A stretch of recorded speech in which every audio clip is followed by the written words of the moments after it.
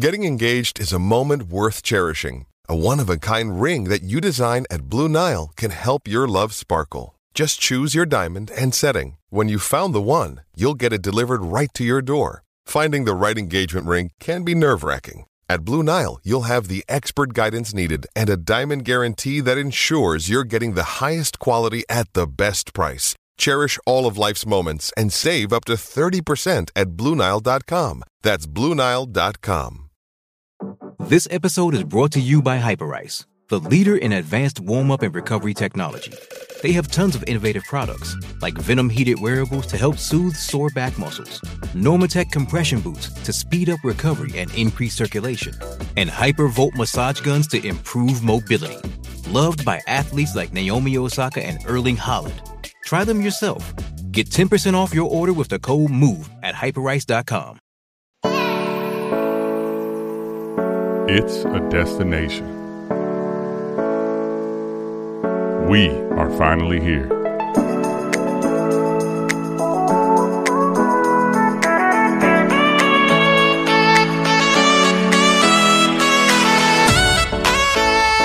Let's go.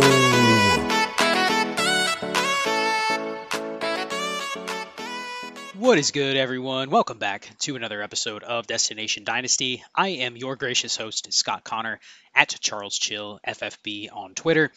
You can check out everything over at Destination Devi at patreon.com/allgas. And I want to give a shout out to the Chillbillies over at patreon.com/dynastyandchill.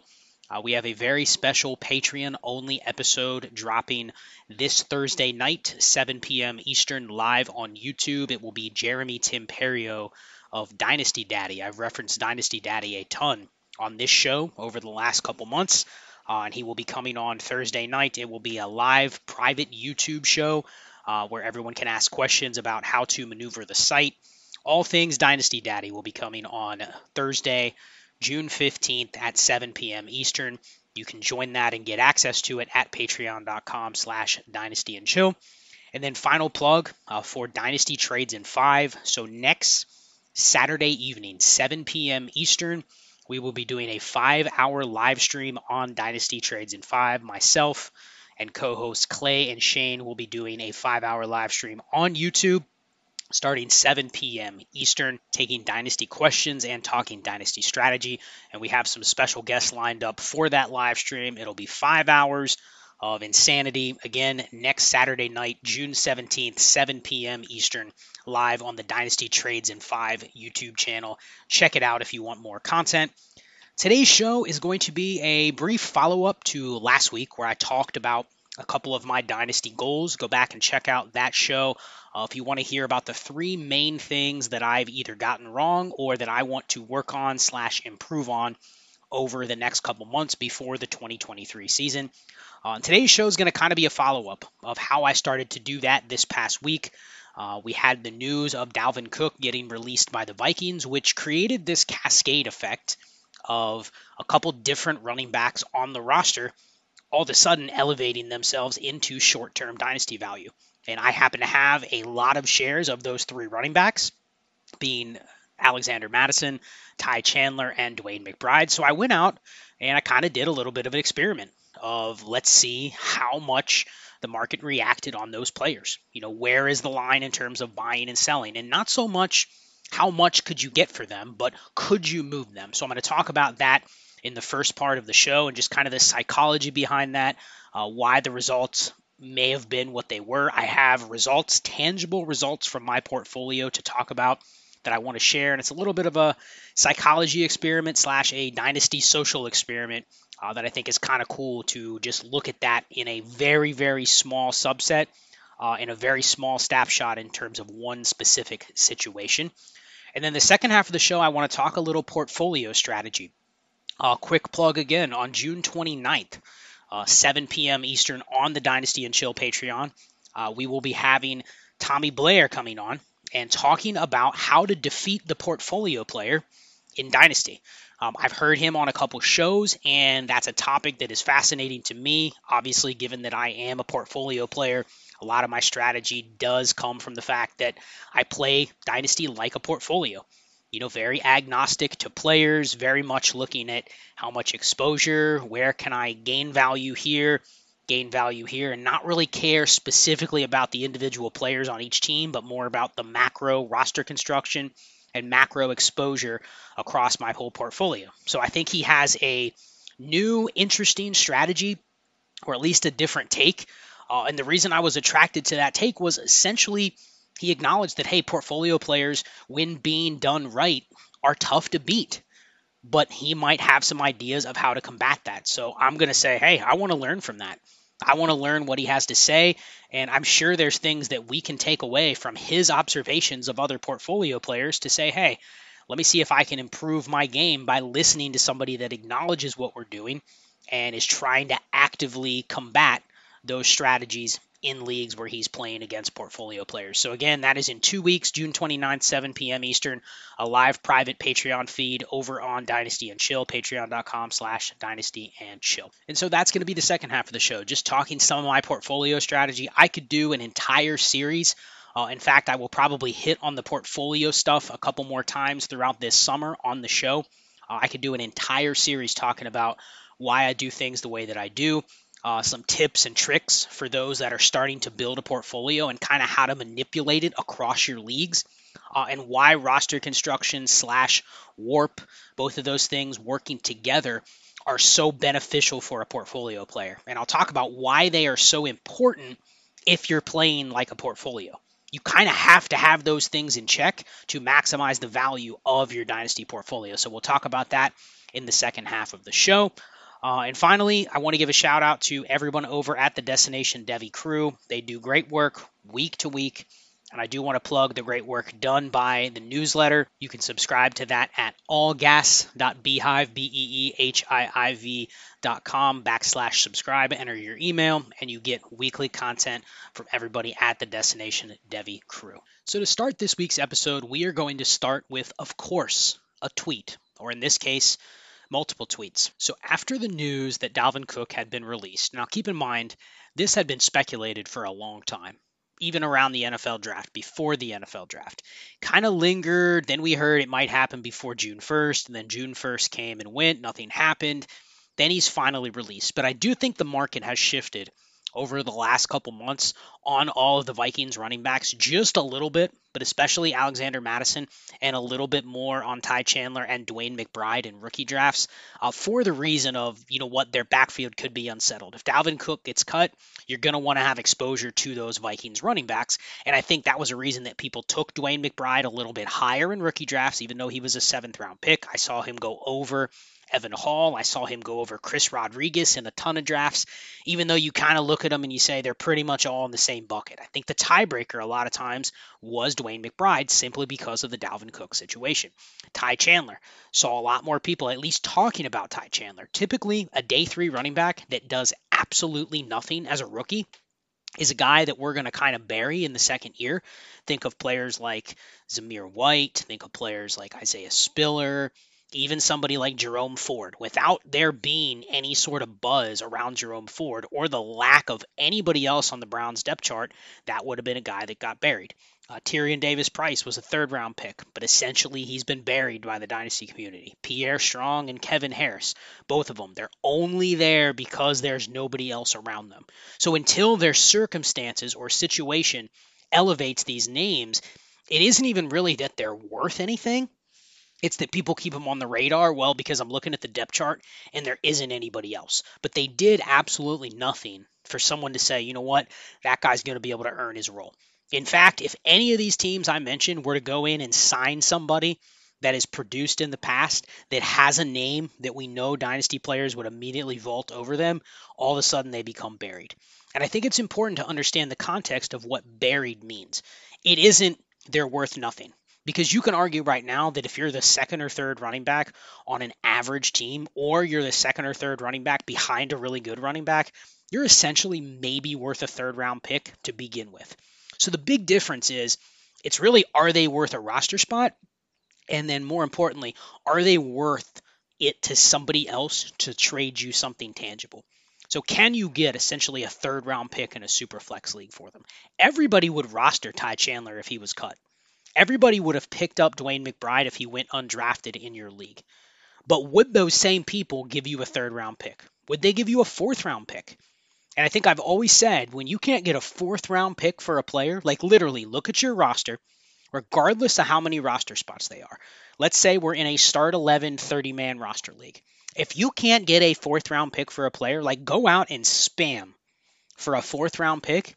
If you can't get a fourth round pick, you have to legitimately question, is there somebody better that I can pick up with that roster spot? That's when you defer to your roster construction and you say, okay, do I have too many tight ends? I talked about that last week.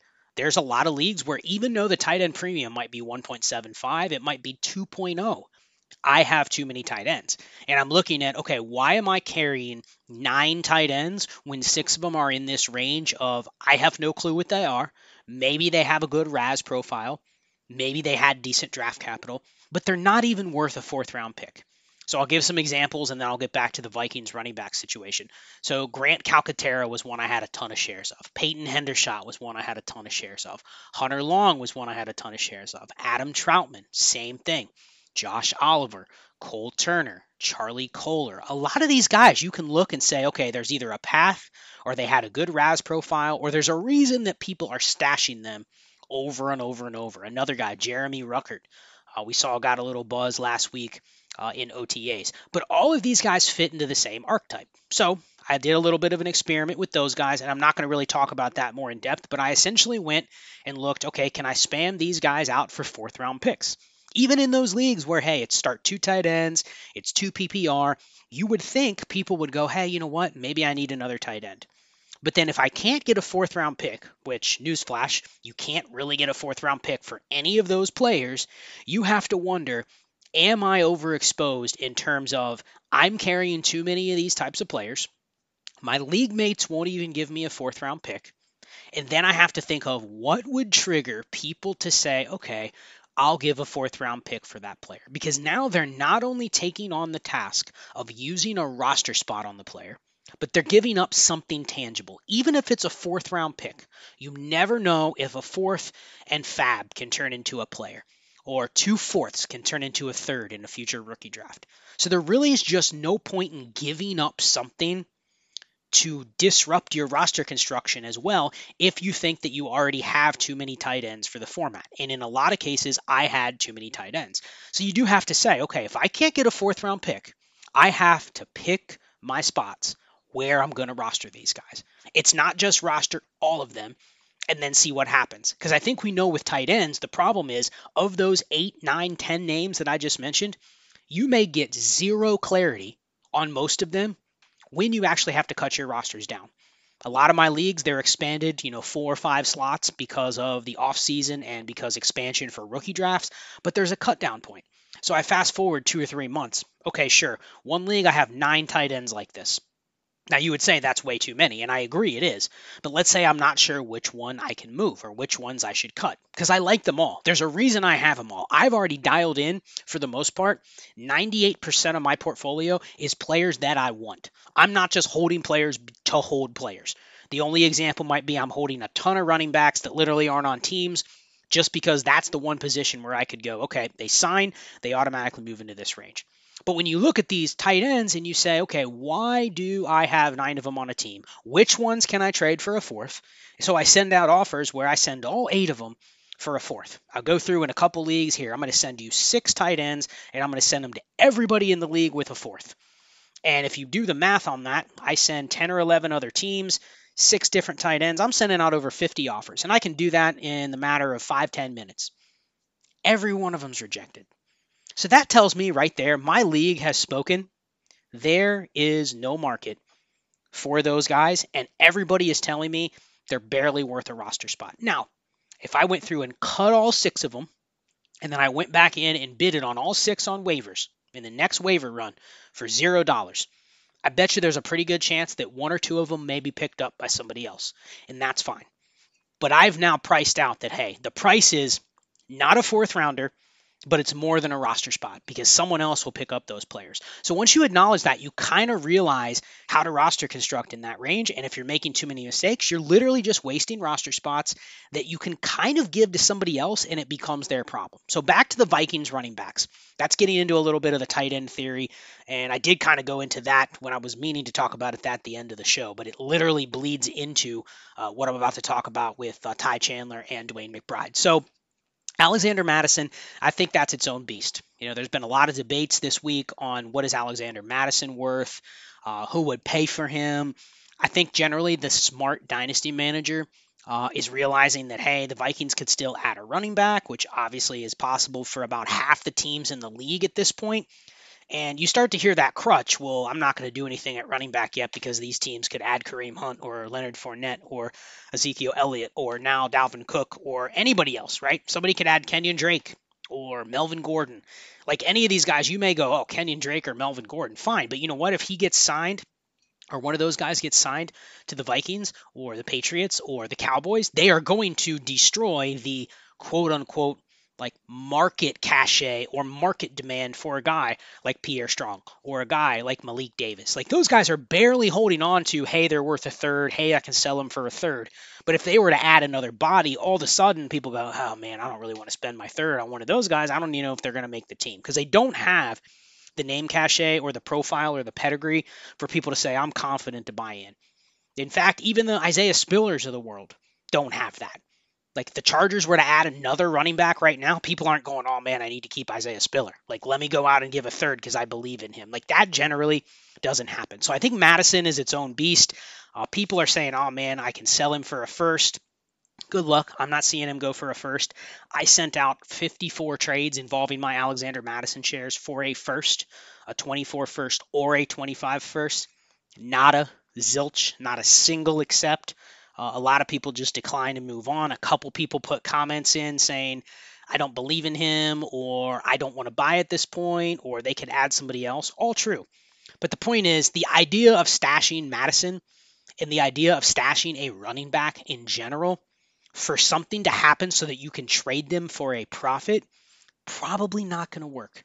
We're starting to see a very rigid running back market in Dynasty where people know the guys they would be willing to give up like a future first or first plus for. And then there's the everybody else's. And it's very difficult until those everybody else's are exceeding the production expectations. There's very few people that are going to go, you know what? I love Madison's situation now. Let me go fire my 24 first or my 25 first just to get him on my team in June. And when you think about that, it's not a smart move to do it. Even if you like him and you think he's worth a first, even if you think he's just as good as Dameon Pierce or just as good as Rachaad White, like whoever other running back out there, you'd say, yeah, I'd pay a late first for that guy. It doesn't really matter. You understand it's not a smart move to do it now. There's a lot more ways you can be wrong about that than you can be right. At the same time, everybody that has Mattison is going, okay, I had a good handcuff. I had a top 40 running back before Dalvin Cook. Now I potentially have a top 20 running back or better. And there is a range of outcomes where he ends up just being the starter this year. He is the lead back. I looked in the player comps from historical usage, and the two players that Alexander Mattison comps most to in terms of points per opportunity and efficiency per touch for his career, one, David Montgomery, which you'd go, you know what? I kind of like that. If I can get David Montgomery for another year out of Alexander Mattison, maybe 2 years, sign me up. I'd maybe even pay a late first for that. The other comp is Zach Moss.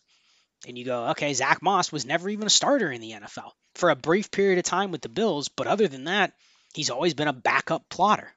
So you go, you know what? The range of outcomes for Mattison is probably somewhere in that range, which is a scary range. That is a range of currently Zach Moss is on a team, probably a good chance to be the backup running back for the Colts. And guess what? He's not even worth a third. He's in that range of I'm not even sure if I want to roster him.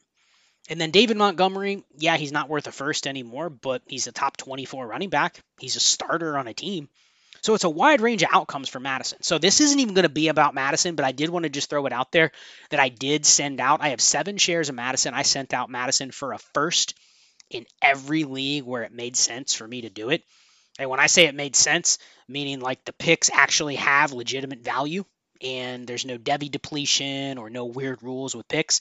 Like, they're a legitimate first round value. I sent out those trades for Madison, over 70 trade offers, no accepts. All declines, a lot of trades still hanging out there, but essentially all of them declined, a couple of them with comments, yeah, this isn't a smart move. So I agree.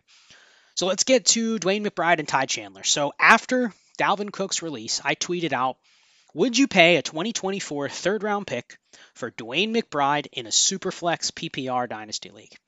I tweeted the same thing for Ty Chandler. Would you pay a 2024 third round pick for Ty Chandler in a Superflex PPR Dynasty League? Now, both of these polls had over 1,200 replies, 1,200 votes, and the results were pretty much the same. 64.7% said they would not pay a third for Dwayne McBride. 69.2% said they would not pay a third for Ty Chandler. So basically between 30 and 35%. So let's call it on the aggregate. A third of dynasty managers would pay a third for either Dwayne McBride or Ty Chandler. Everybody else would not. No context, no talk about how many starters, no talk about if it's point per carry, no talk if it is 9 starters, 11 starters, 13 starters, 32-man rosters, 36-man rosters, 25-man rosters. No context at all to the poll. Yes or no. Just kind of a psychology experiment I wanted to put out there, given that both of those names currently are probably going to be in a battle for the number 2 running back. Now, it was interesting because McBride's been dealing with an injury, but he still won the poll by more than 5%, or close to 5% more would pay a third for him versus Chandler, and simply because he's probably the guy you haven't seen yet. We've seen Ty Chandler very briefly last year. He was injured, didn't do much. So you can just see the recency bias of, well, McBride is the new toy. Even though he had worse draft capital than Ty Chandler did a year ago, he's somebody we haven't seen fail yet. So you can even see right there, there's a little bias in terms of, I've seen this guy fail a little bit, or not even fail, but more just not do anything. So give me the other guy. And I don't think we look at drafting Dwayne McBride like, man, they drafted McBride because they don't like Ty Chandler. But I digress. The point is, McBride still won, even though kind of the tea leaves right now say it would probably be Chandler that's slightly ahead of McBride. But it doesn't really matter. They're both around a third of people would pay a third for them. So I go, you know what? Let me do a quick experiment. I go to my portfolio and I look, okay, how many shares of Ty Chandler did I have? So at the time, I had 13 shares of Ty Chandler. So then I go through and go, how many shares of Dwayne McBride did I have? I had 5 shares of Dwayne McBride.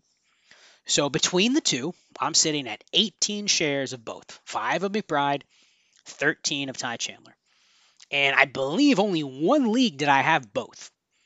So I go, you know what? I have enough here to run a little bit of an experiment. Now, I went out and I said, okay, I'm going to send those guys for a 2024 or a 2025 third. And then I go, you know what? 2025 third, it kind of goes against the polls that I posted because I said a 2024 third. So if I'm going to compare my results in sending out these trades to these polls, I probably have to stick to what I said in the tweet. So I go, you know what? Scratch that. I'm not going to count any offers that I made for a 2025 third.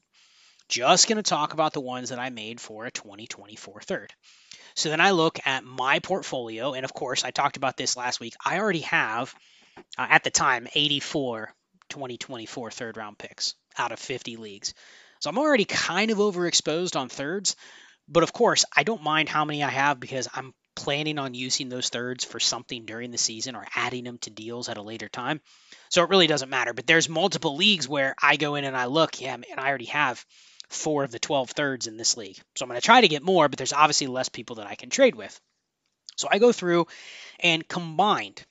So combined between these leagues, again, I had 18 shares of these players, and I went out and I sent out as many offers as I could involving a 2024 third round pick. I sent out over 150 offers of deals for Dwayne McBride and Ty Chandler for a 2024 third, and just spammed. Just went through to every team, sent offer, sent offer, sent offer. Teams that had 4 third rounders of their own, sent for every single one of them. Didn't matter. Now, is that person probably going to see any of them that differently? Probably not. But the point was, any third that was not on my team, I sent to try to send these guys away. So I sent out over 150 offers. Some of those leagues, I had some of the thirds, so it cut down on how many I could have sent. But over 150 offers. And this was on June 8th, so this is right after I posted those polls. So 4 days ago, I sent these offers out. As of right now, I believe there's only been about 50 of those that have not been rejected that are still sitting out there. So let's call it out of 100. I don't know exactly how many it's been because I sent out, I believe it was around like 159 offers. And I believe there's somewhere around like 50 or so that have not been declined or accepted. But I've counted how many have been rejected thus far, and it's just over 100. So we're talking out of 100, let's just call it 100 to make it easy. Only 3 offers have been accepted. I was able to sell 2 Ty Chandler shares, and I was able to sell 1 Dwayne McBride share. So 2 Ty Chandler shares and 1 Dwayne McBride share. And actually, one of the Ty Chandlers, I ended up getting a 2025 third rounder as well. So I got an extra third in the deal. So that was a nice little sweetener to get the extra third in there. But the other ones were a straight up third for Ty Chandler, and then the other one was a straight up third for Dwayne McBride. So there you go. Out of the leagues I sent out the offers, out of 100, 3 out of 100 have been accepted. Now that doesn't line up with the 33-ish% that the Twitter polls reflect, right? So I'm sitting here going like, okay, where is the disconnect, right? I mean, obviously we can say that when someone answers on Twitter and they just click yes or no, there's no context to what they're saying. They don't have a team that they're basing this off of. They can just click yes, but then they actually get in a league and they may click no. And they may say, well, I don't need another guy like Ty Chandler on this team. And a lot of times, so when I see that, if I see someone give me a response that's like, yeah, I don't need another running back in this tier, or I'd rather use my third for another type of player, I immediately click on their team and I go, what's their roster construction look like? And for the most part, the person that is saying that, typically you look at their roster construction and you go, yep, too many roster clogger receivers, not enough running backs. Maybe they don't even have high enough running backs. So really you look at it and you go, okay, they don't have the right allocation of resources. Even if their roster construction is okay, they probably can use another running back. They're nowhere near like the 50% number that they probably should be at, but they're not there. So it's just kind of like you can tell right away that even when they decline, unless they say, hey, I'm going to use that third round pick to buy Ty Chandler later when he's actually the backup, then I'm kind of questioning, does that manager have a strategy? And I think this comes full circle to, okay, I said I think I can get 30% of these shares sold for thirds. I go out, I have the portfolio to send out over 150 offers, 3 out of 100 get accepted. And I'm guessing based on the results thus far, that's not going to go that much higher. Meaning once the rest of them either fade away or get declined, I'm probably going to be somewhere around 2 to 3% accept rate. So where's the disconnect? Now, I have to figure that because I talk portfolio strategy, I talk about liquidation and using picks at a later time, I'm guessing a lot of the members in these leagues that are declining these trades, they may follow the content. They may listen to the show. They may realize, hey, Scott's trying to send me this player for a third, and it isn't even that I don't think the player is worth a third. I think they're worth a third. I think a running back like Dwayne McBride or Ty Chandler, or insert one of 50 names I could insert into that archetype, is worth a third. The question is, are they worth a third on June 11th or June 12th or even July 11th or July 12th? In reality, we probably know they're not. That third is better used at a later time when I have more information. So that is the lesson that I took away from this, is you can post a Twitter poll and go, you know what, 60% people said they would do this. But it's missing the context. It's missing the strategy component of, okay, sure, in a vacuum, yes or no, I have to pick one. But the numbers, if people are being true and they're having to evaluate that question today, regardless of their team, regardless of the type of league or anything like that, the real idea is, would you actually do this today? And I think that's the biggest disconnect that I'm learning, is when you put stuff out there, you may say, oh, it's 50-50. And this gets into trade calculators. This gets into anything what you think you can leverage to make decisions in a certain percentage range. you have to kind of question, okay, there's no time component that's ever asked in those questions. Let alone there's no context, there's no team specifications or anything, but there's no time component. And I think this is where the average dynasty managers are getting smarter. And I don't want to say that the average dynasty manager doesn't reflect who's voting in Twitter polls, because the reality is it is. A lot of people out there that are in your leagues are also the ones on Dynasty Twitter that are responding to Twitter polls. Now, sure, are they some random people that are responding that don't actually play? Maybe. But there's a lot more people that are playing Dynasty that are reading this stuff. They may not be in leagues with you, but they're playing. They're facing these same decisions. They're rostering these same players. Now, they may not be sharp leagues. They may not be leagues that have this type of strategy, but they're still voting from the context of they are the market that you're trying to gauge. Until it actually gets into the nitty-gritty of their team, they have to make the decision. Then it really comes down to subconsciously, they are evaluating this time-based component. Do I want to use that third rounder today? What could go wrong versus what could go right? It's like the pros and cons list when you ever have a decision to make in life. Write out a pros and cons list. And if you write out the cons list of trading that third for Dwayne McBride right now, or trading that third for Ty Chandler right now, the cons list is much higher than the pros list. The pros list is, okay, he has a good OTAs, he has a good mini camp, he gets a role in the preseason, they don't sign anyone else, and he's the backup or the third string running back on opening day. And even if that hits, you still have a backup or a third string running back. Then you look at the cons, and Dwayne McBride, he's not that good. He gets beat out by Ty Chandler. Even Keenan Nwangwu was active because he's a special teams player. So he's the fourth running back at best. He's already injured. What if he continues to deal with a nagging injury, doesn't make the team, continues to deal with a nagging injury, and gets placed on IR? The Vikings sign somebody else. The Vikings bring in another UDFA running back or somebody that is occupying the same spot, and he faces more competition, not for starter reps, not even for backup reps, but just reps for someone else to make the team. So there's all these other things that come into play where you go, man, that could be negative for Dwayne McBride, could be negative for Ty Chandler. Positive? Okay, sure, I get a backup running back. And I think people kind of realize that when they go, man, I can probably buy a backup running back for a third once I know who all the backup running backs are, once I get to the season. And that comes down to the theory of if you're going to play Dynasty as a portfolio player, you can leverage these situations. You can sell when you have excess Ty Chandler or excess Dwayne McBride, but you can also use the fact that if you can collect these picks, you can play this way across your portfolio. You don't have to be dependent on one single league to hope you can play this way. You can diversify. And you can use this across multiple leagues. Roster construct around the fact that you're going to need to buy running backs when they come up, and then you do it because you have these excess picks. And not everybody thinks about it that way. Not everybody looks at it on that macro view of things.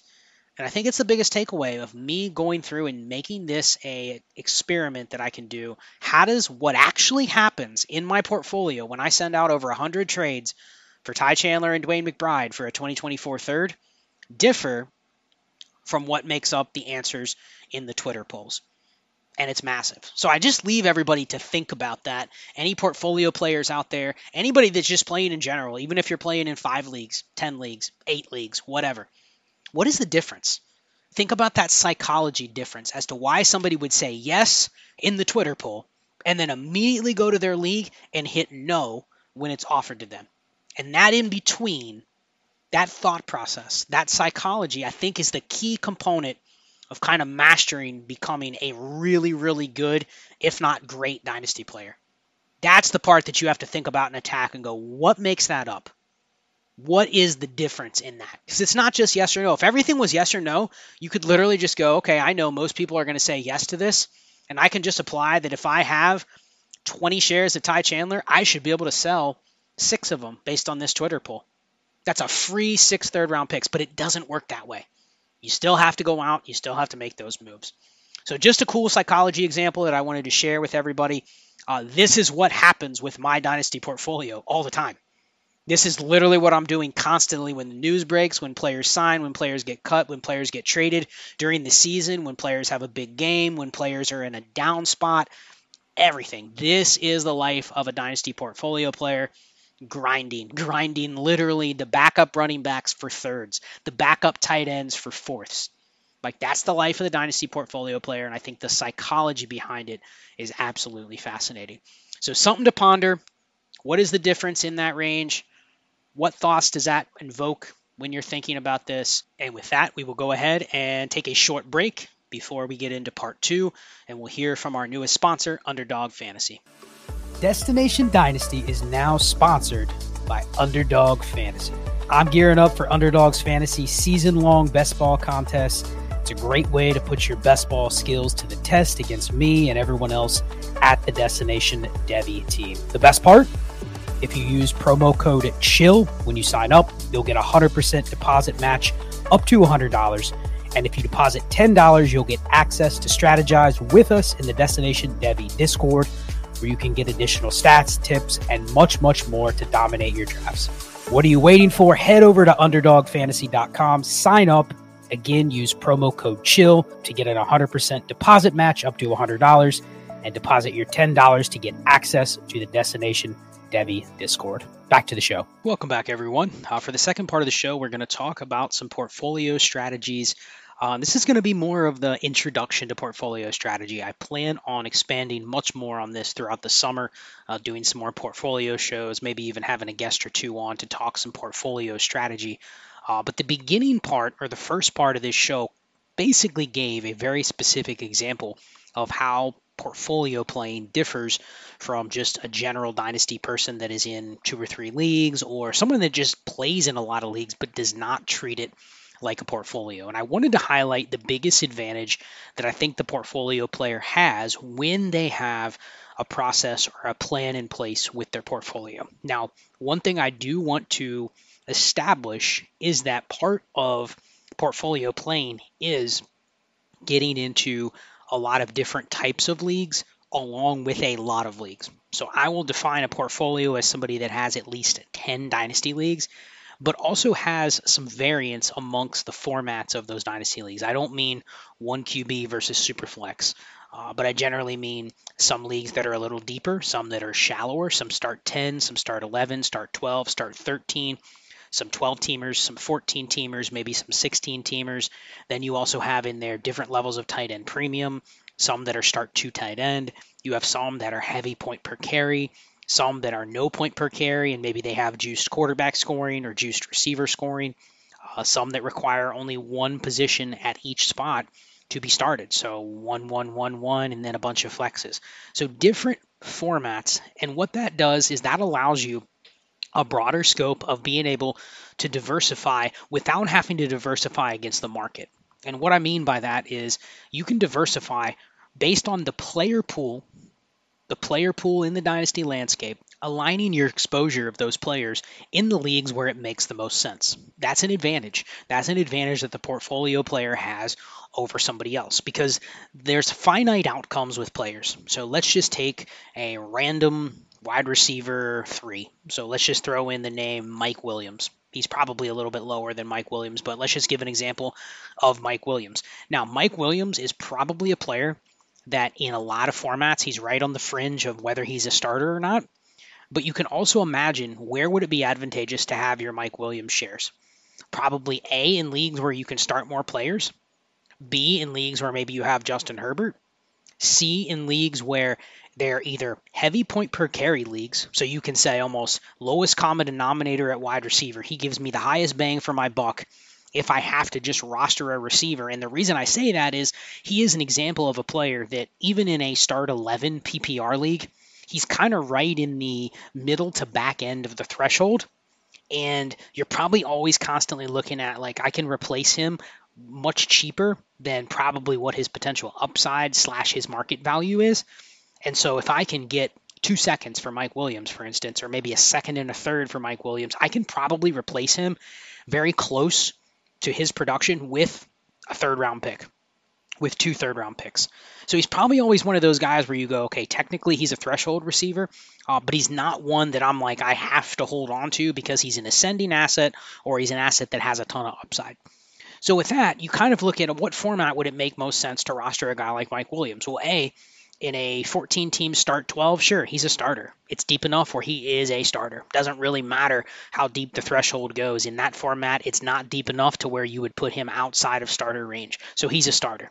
It would make perfect sense if you get him at a good deal. He's a starter there. Another league would be like a heavy point per carry league where you want to flex as many running backs as possible. I have some of those where, guess what? I don't want to tie my value up in elite receivers in those leagues.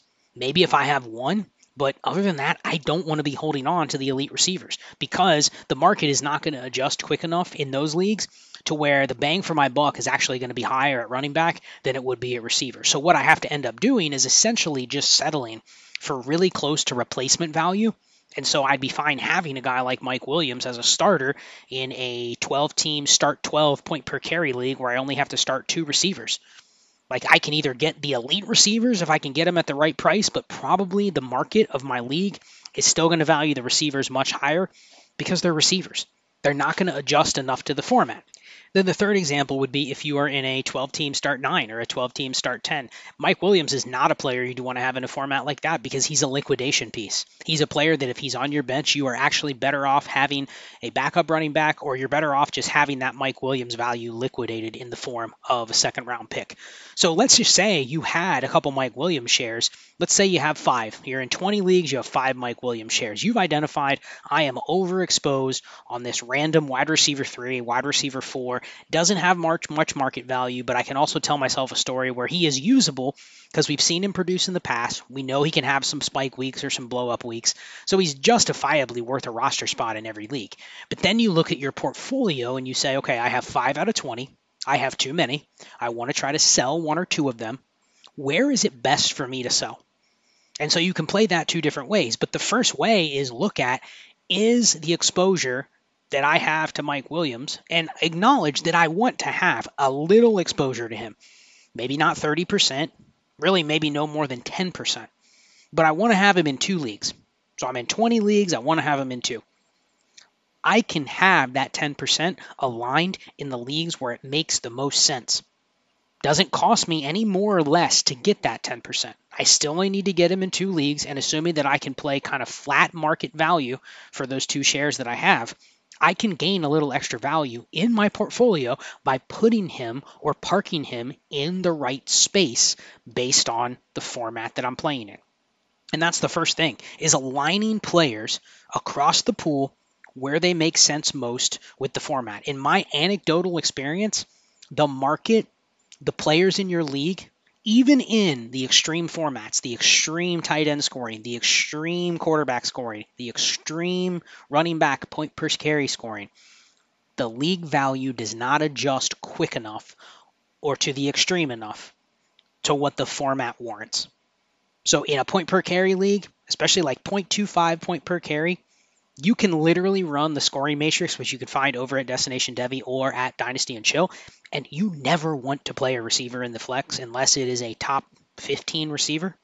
And then you sit there and you go, okay, cool, I can play top 15 receivers in the flex. And then you realize, man, it's really hard to get top 15 receivers, and the price I have to pay is closer to the price that I would have to pay if it wasn't point per carry. So really, in no circumstance do you find yourself ever tempted to putting a receiver in the flex if you roster construct right. So when you're there, you probably go, that is never the type of format I would want to roster CeeDee Lamb or A.J. Brown, because the bang for your buck is way too high in terms of what you could probably trade them for versus what they give you relative to the running back position. So that would be the format where I would say, hey, I want to try to get my Mike Williams shares there. Vice versa, there's other formats where you go, okay, I would not want to roster a guy like Mike Williams. And then I look through my portfolio and say, okay, I have 5 shares. Where are the ones across those 5 where the league format, assuming everything else is equal, lines up most for me to keep them? And then I activate phase 2 of the portfolio strategy, and you say, okay, now I've identified the one that I know I want to keep them there. 1 out of the 5 I know is already in a great spot. He fits a specific component to my roster construction. I can think of a roster I have, which is a 12-team start 12 point per carry league, 0.25 point per carry league, 2 PPR for tight ends, and you only have to start 2 receivers. I have roster constructed in that league. I carry very little equity at receiver. I'm carrying 4, maybe 5 usable receivers, and that is what gets me through the entire season. And I really don't want to carry any expensive equity in those receivers. If I have one that ends up being good, like I actually have Drake London on that team, that's a guy where I'm like, man, he's probably too valuable on the market for what I'm asking him to do on this specific team. So he would be the one I would go, can I pivot off of Drake London for something else? I probably want to get another receiver, but can I pivot off Drake London for a receiver and a running back? If I can just get a usable wide receiver 3 for Drake London, I would rather have another running back that's worth like a second rounder, or I'd rather get another running back in a point per carry league where I know I can plug and play, because what I'm expecting from the Drake London share in that league is very minimal. That would be the league I go, hey, I want Mike Williams. And I do have Mike Williams in that league, and I want him there because what I could sell him for really would just probably be a 1-for-1 for a future pick. And even in that league, people may go, I wouldn't even give you a second, because they kind of know in that league that the market for seconds usually means you can convert seconds into running backs. So I think thinking about it that way, I've identified, hey, I have 5 shares of Mike Williams. The portfolio player in me can say, okay, I'm keeping him in this one spot because he fits perfectly with my construction. The other 4, I'm open to moving them. And that's phase 2 of the portfolio strategy, is you go through and you say, now I have 4 leagues where I can move Mike Williams. Now, you may look at it, and I think this is the biggest mistake portfolio players make, is they look at their teams and they say, man, I know the portfolio strategy says I should sell a couple of these guys. I'm a little overexposed. And I'm not going to talk much today about what my kind of thresholds are for exposure. We'll save that for a future show. But a lot of times people look at it and they say, I know I'm overexposed. I'm above whatever my targeted threshold is for a player that I know I should probably cash out on. But then they zoom in and they say, okay, in this example, I have 4 shares of Mike Williams that I've identified that I can sell. My goal is to sell 2 of them, or my goal is to sell 3 of them, whatever your target is. But then they start looking at that and they go, man, all of these 4 shares are not created equal. This team is contending. This team is not contending. So then they say, I'd rather sell the one that's not contending. And that's where you kind of lose the strength of playing the portfolio. You have to be able to identify where are players optimally parked based on my portfolio and based on how it aligns with the league's roster construction. Then go all to the other leagues and say, I have 4 Mike Williams shares. Instead of putting him out there on the block to one league, like this is the one league I'm rebuilding in this league, right? So of course I'd want to try to trade Mike Williams. But that's kind of defeating the portfolio strategy. You're not using it to your advantage there because everyone knows that's the Mike Williams share you want to sell. What you want to do is you want to kind of play all 4 of those leagues together against each other and say, you know what, I'm going to leverage the fact that of these 4 Mike Williams shares, I'm selling 2 of them. Now, the differences between what you get in one or the other may be very minor.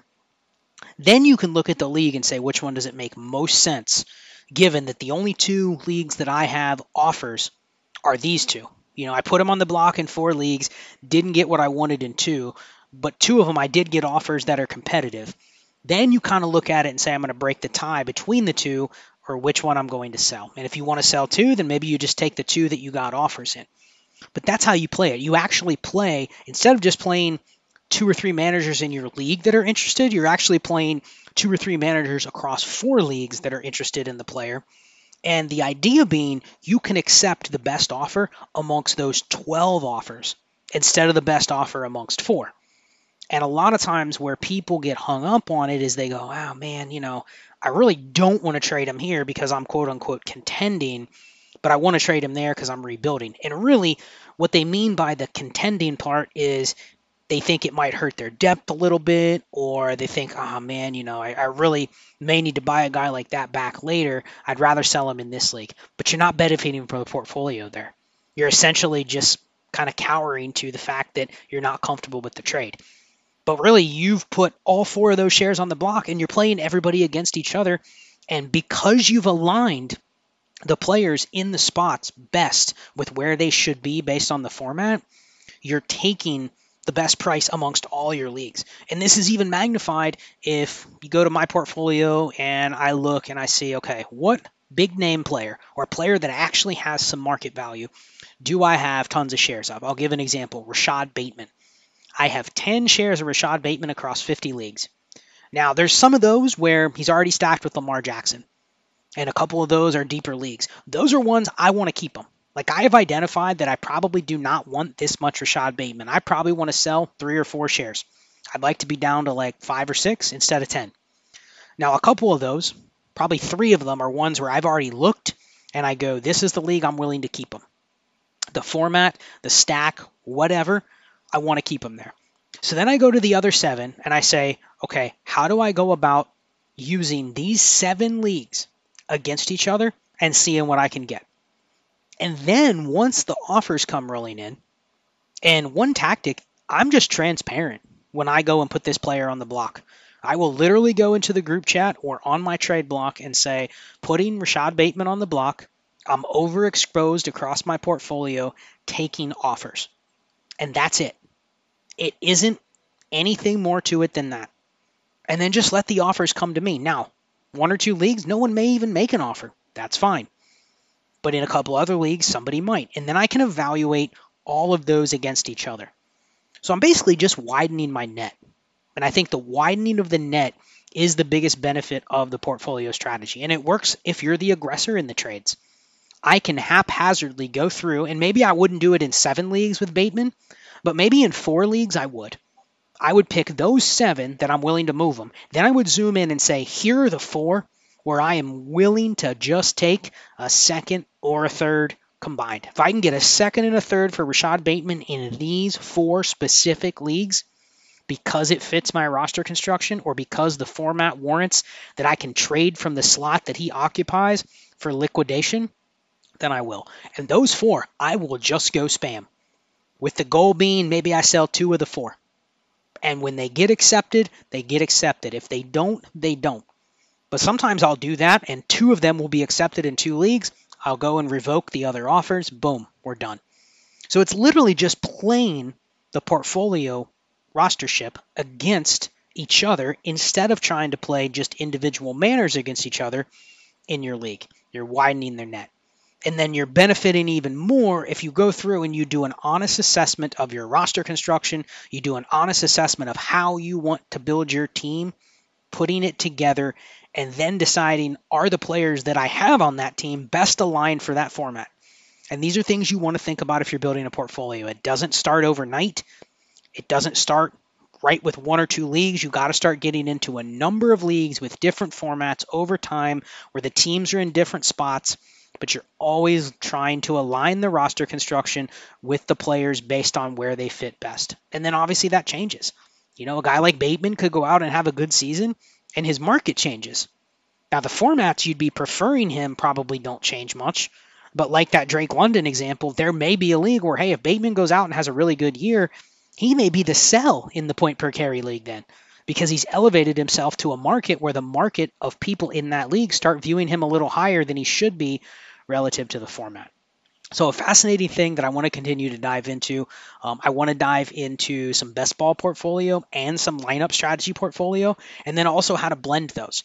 Because I think there's a really good sweet spot in terms of roster construction between both. And if you just think about the difference between roster construction in best ball and in lineup, where's the overlap? It's typically at the cutoff point for running backs is a lot slimmer in best ball, and the expansion of how many receivers are relevant is a lot deeper in best ball. So there's that overlap. There's probably 20 or 30 extra running backs or more in lineup leagues that I would prefer, and there's probably 30, 40 more receivers in best ball that I would prefer. That's the only overlap in the player pool. Everything else is pretty similar. So probably I want to say, okay, certain formats, I want lineup league running backs. Certain formats, I want best ball dart throw receivers. And that's it. And that's probably where the overlap would be in your portfolio. So when you merge those two together, I'm going, okay, there's probably a sector of running backs and a sector of receivers that I want to align in my best ball leagues versus my lineup leagues. So we'll talk a little more about that. I'll talk more on my personal portfolio strategy and just other ways that you can leverage it. And then shout out again to Tommy Blair, who will be coming on the show on June 29th on the Patreon Dynasty and Chill feed. It'll be a YouTube feed, again, patreon.com/Dynasty and Chill. Private YouTube feed, 7 p.m. We'll be talking about some of this portfolio stuff. I'm going to send him some common portfolio strategies, just see if he has any thoughts on kind of how to defeat those. That's what the show is going to be about, is acknowledging the portfolio player and trying to find ways that you can disrupt the portfolio player strategy and the portfolio players market. So with that, I will go ahead and sign off. Again, check out everything at Destination Devy at patreon.com/allgas, the newsletter at allgas.beehive, beehiiv.com/subscribe. Check out Dynasty Trades in 5. We have the live stream coming up on June 17th at 7 p.m. Eastern Time, a 5-hour live stream taking questions, talking strategy. That is on the Dynasty Trades and 5 YouTube channel. Appreciate everybody. More portfolio strategy to come. Keep enjoying the off season. The season will be here before you know it. And we will see you next week. Be chill. Only ones I keep around me is my family.